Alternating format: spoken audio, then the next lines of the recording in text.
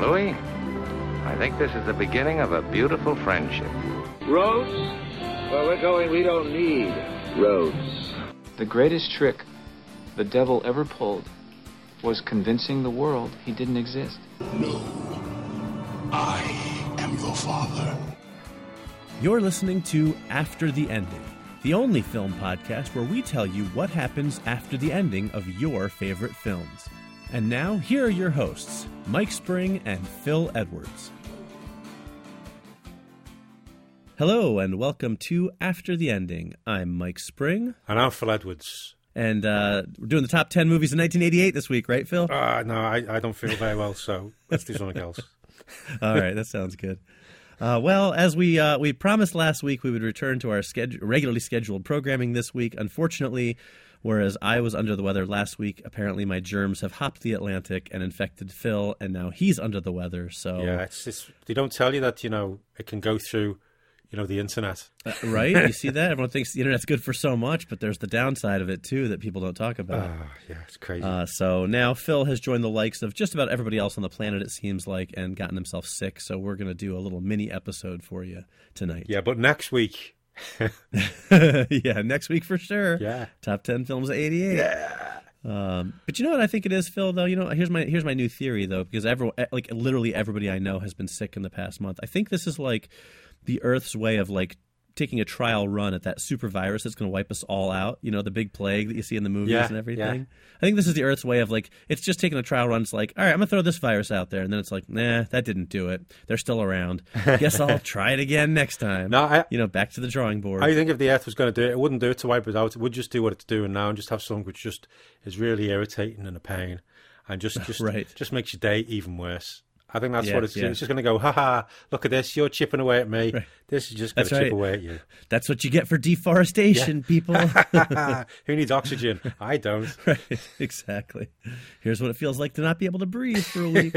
So to keep it brief and merciful for Phil, and I'm still not 100% myself, we're going to bring you another mini episode today, and we will do our regular scheduled program next week. Maybe not at this point. But tying into all of this illness and sickness, we thought, hey, what better time to share our top 5 movies about plagues / viruses / outbreaks / end of the world type things. Yeah. So that's our top 5 today, right, Phil? Yeah, that's it. And it's so it's a nice happy episode. Oh, absolutely. Yeah. Every film's a comedy. Yep. Oh, we did say as well, it's not going to just be zombie films as well. So right, yeah, that's a tricky slope, because zombie films usually involve a virus. So I know I tried to avoid zombie films. I think I have one that's kind of a zombie-esque, but not really. But so yeah, this won't just be top 5 zombie movies. That's a separate list. We'll do another time. Yeah, definitely. Because I sort of touch on it in one of mine, but right. Yeah. Because I can probably guess which one, but we'll see. Yeah, I don't think it'll be the one you think. Oh, all right. Yeah. Okay. We'll see. Okay, then, do you want to kick us off? Do you want to spread the infection with your number 5? All right, well, my number 5 is from 1995, and it is Outbreak, starring Dustin Hoffman, Rene Russo, Morgan Freeman, and Kevin Spacey before he was Kevin Spacey.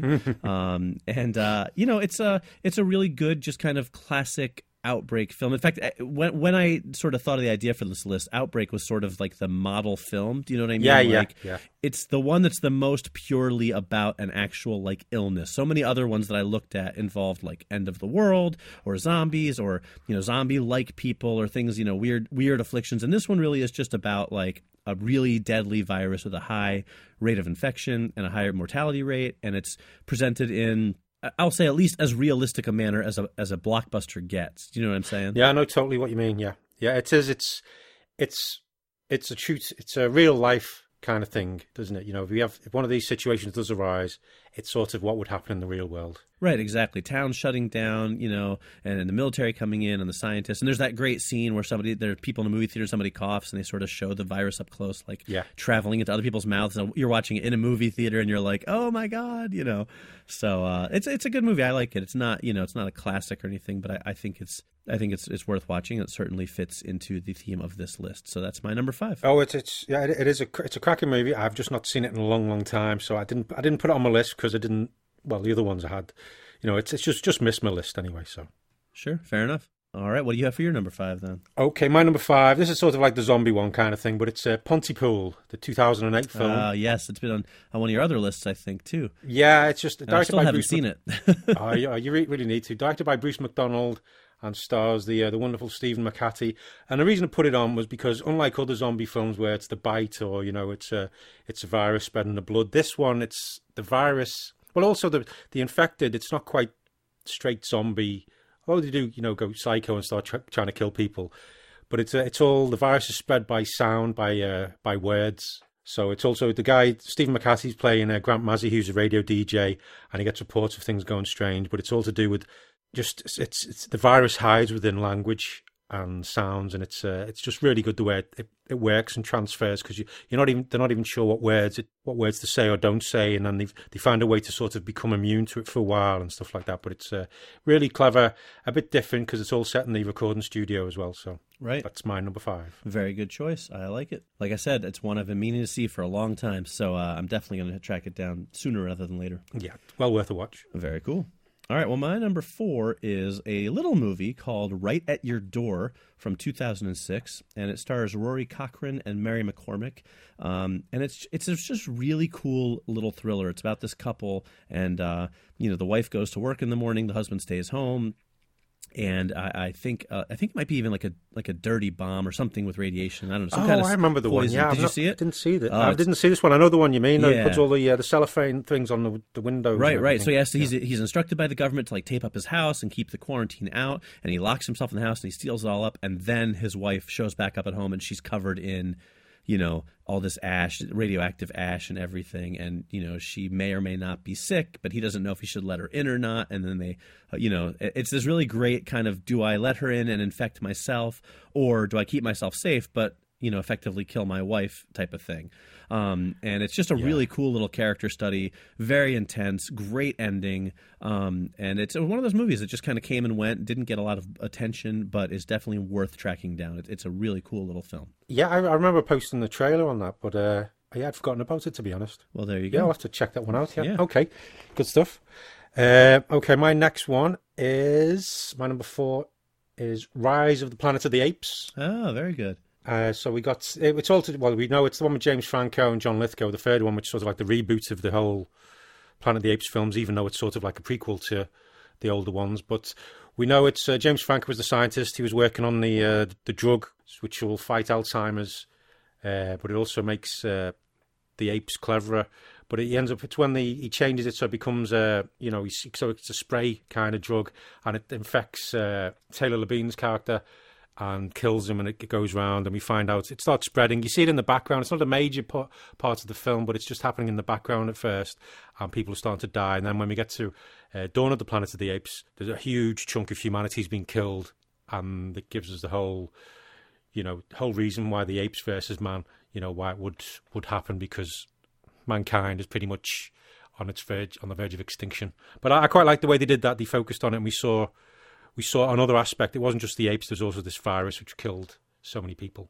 Right. That's my number 4. Very good choice. I do enjoy that movie quite a bit. Yeah, I was pleasantly surprised with it. All right. Well, my number 3 is Children of Men, starring Clive Owen, Julianne Moore, Chiwetel Ejiofor, and Michael Caine, from 2006, directed by the great Alfonso Cuarón.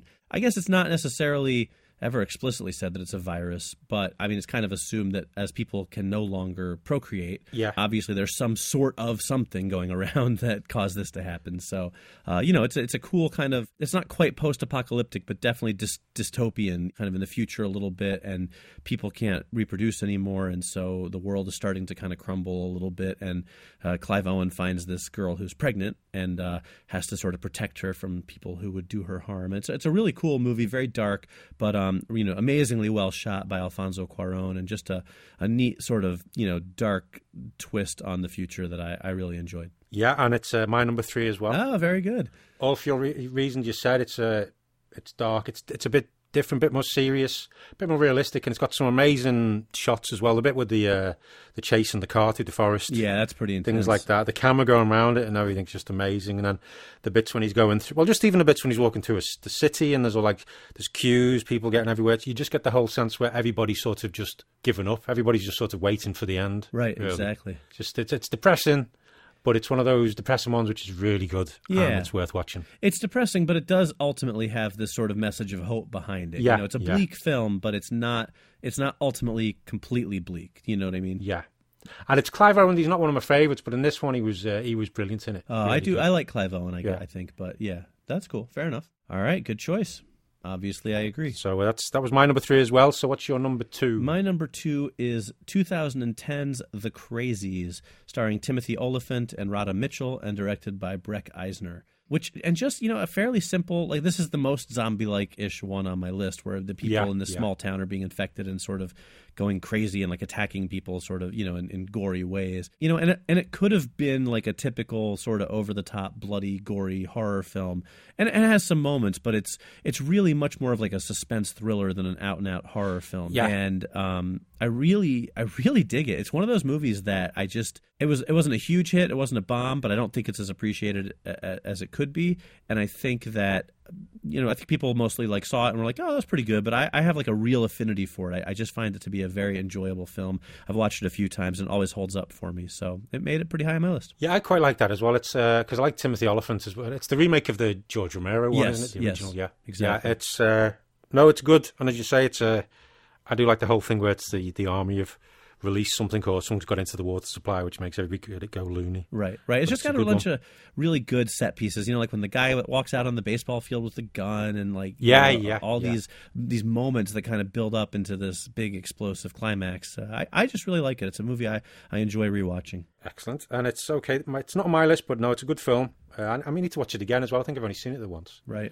Okay, my number 2 is Terry Gilliam's 12 Monkeys. Very good. Which is it's sort of like a remake, or it's a different take on an old 1962 short film, Le Jetée, which was all done with just still photography. So 12 Monkeys, it's the one with Bruce Willis, Madeleine Stowe, Brad Pitt, Christopher Plummer, and David Morse, who we chatted to a few episodes ago. It involves time travel and everything, because in 1996 a virus was released which wiped out most of humanity, so we're living underground, and Bruce Willis's character is sent back from 2035 to find where the virus came from, so they can get a sample, not to change the past because they can't do that apparently, but it's just so they can get a cure or a vaccine for the future, and so people can go back up onto the surface. But it's a brilliant film, one of Terry Gilliam's best ones and probably one of his most successful ones, with some amazing scenes. The scenes in the future where it's just Bruce Willis walking around in like the big plastic suit, and there's a big lion and things like that, because all the things escaped from the zoo. It's got some great scenes like that. It's clever. And it's a good use of time travel as well, where you sort of can't escape your fate. Right. Well, Phil, I'm going to say you stole a little bit of my thunder, because my number 1 is 12 Monkeys. So obviously I agree with you. It's a great pick. One of my favorite movies. I mean, really, it's just a movie that I absolutely love. I think it is brilliant. I'm not a huge Terry Gilliam fan, so I'm not.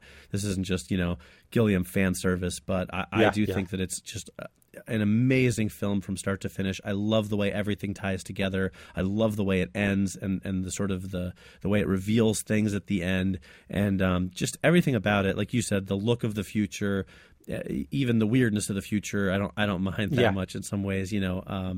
Terrific performance from Bruce Willis, and just a really, really great film that I will talk about and champion anytime I get a chance. So it's definitely my number 1. Brilliant, yeah. And Brad Pitt's fantastic as well. Oh, for sure. The way he does, yeah, absolutely. Well, that was your number 1. My number 1 then is it's a John Carpenter film. It's In the Mouth of Madness. Oh, no, that's interesting. I didn't think of that as a... Yeah, well, it's been a while since I've seen it. It was sort of like a last-minute one, which suddenly went, oh, no, that would fit in this. And I do like a bit of John Carpenter. And I've always liked In the Mouth of Madness because, it's very Lovecraftian. But this one, it's basically where madness is unleashed on the world because of a book written by Sutter Kane. Right. Which drives people insane. And then it's made into a movie, so even more people see it.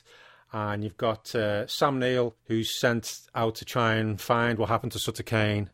Because the book's due, and it all gets more and more. There's big tentacle monsters. It all goes a bit crazy. Right.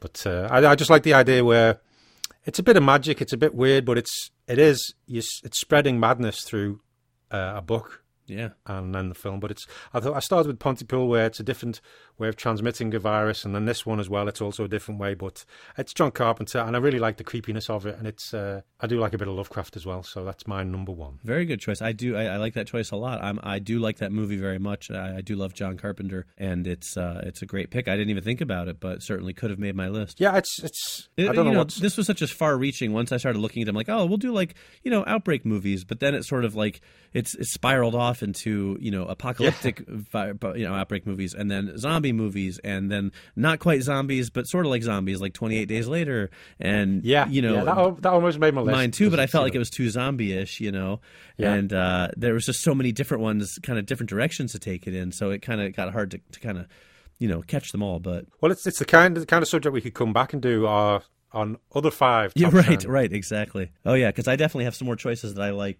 almost equally as much as some of these films that I left off for various reasons. But it's a good one. You've heard our top 5, everybody, so if you want to let us know your favourite contagion, virus, big outbreak, plague kind of movie, because there's many, many more out there. I mean, you can, as you've seen, we've gone off in different directions, but if you want to let us know. Yeah, we just sort of scratched the surface here. Yeah, if you want to, you can get in touch on Twitter and Facebook or email, and share your thoughts. Yeah, we'd love to hear from you. Yeah. So share your thoughts, but not your germs. What is your favorite virus for the way the world ends? Right, exactly. It's a cheerful subject matter.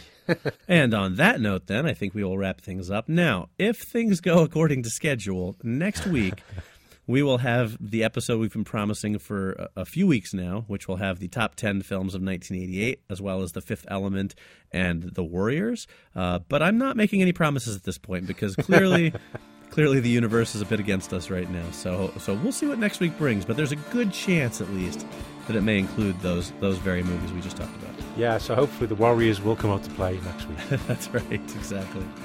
So, all right, well, on that note, then, as always, we thank you very much for listening. I am Mike Spring. And I'm Phil Edwards. And we'll see you next week. After the ending. Testing, 1, 2, 3. Hello, welcome to the show. Hey, that rhymes. Hey. I'm a poet, and I didn't even realize it. That's what I was going to say. Exactly those words as well. Nice.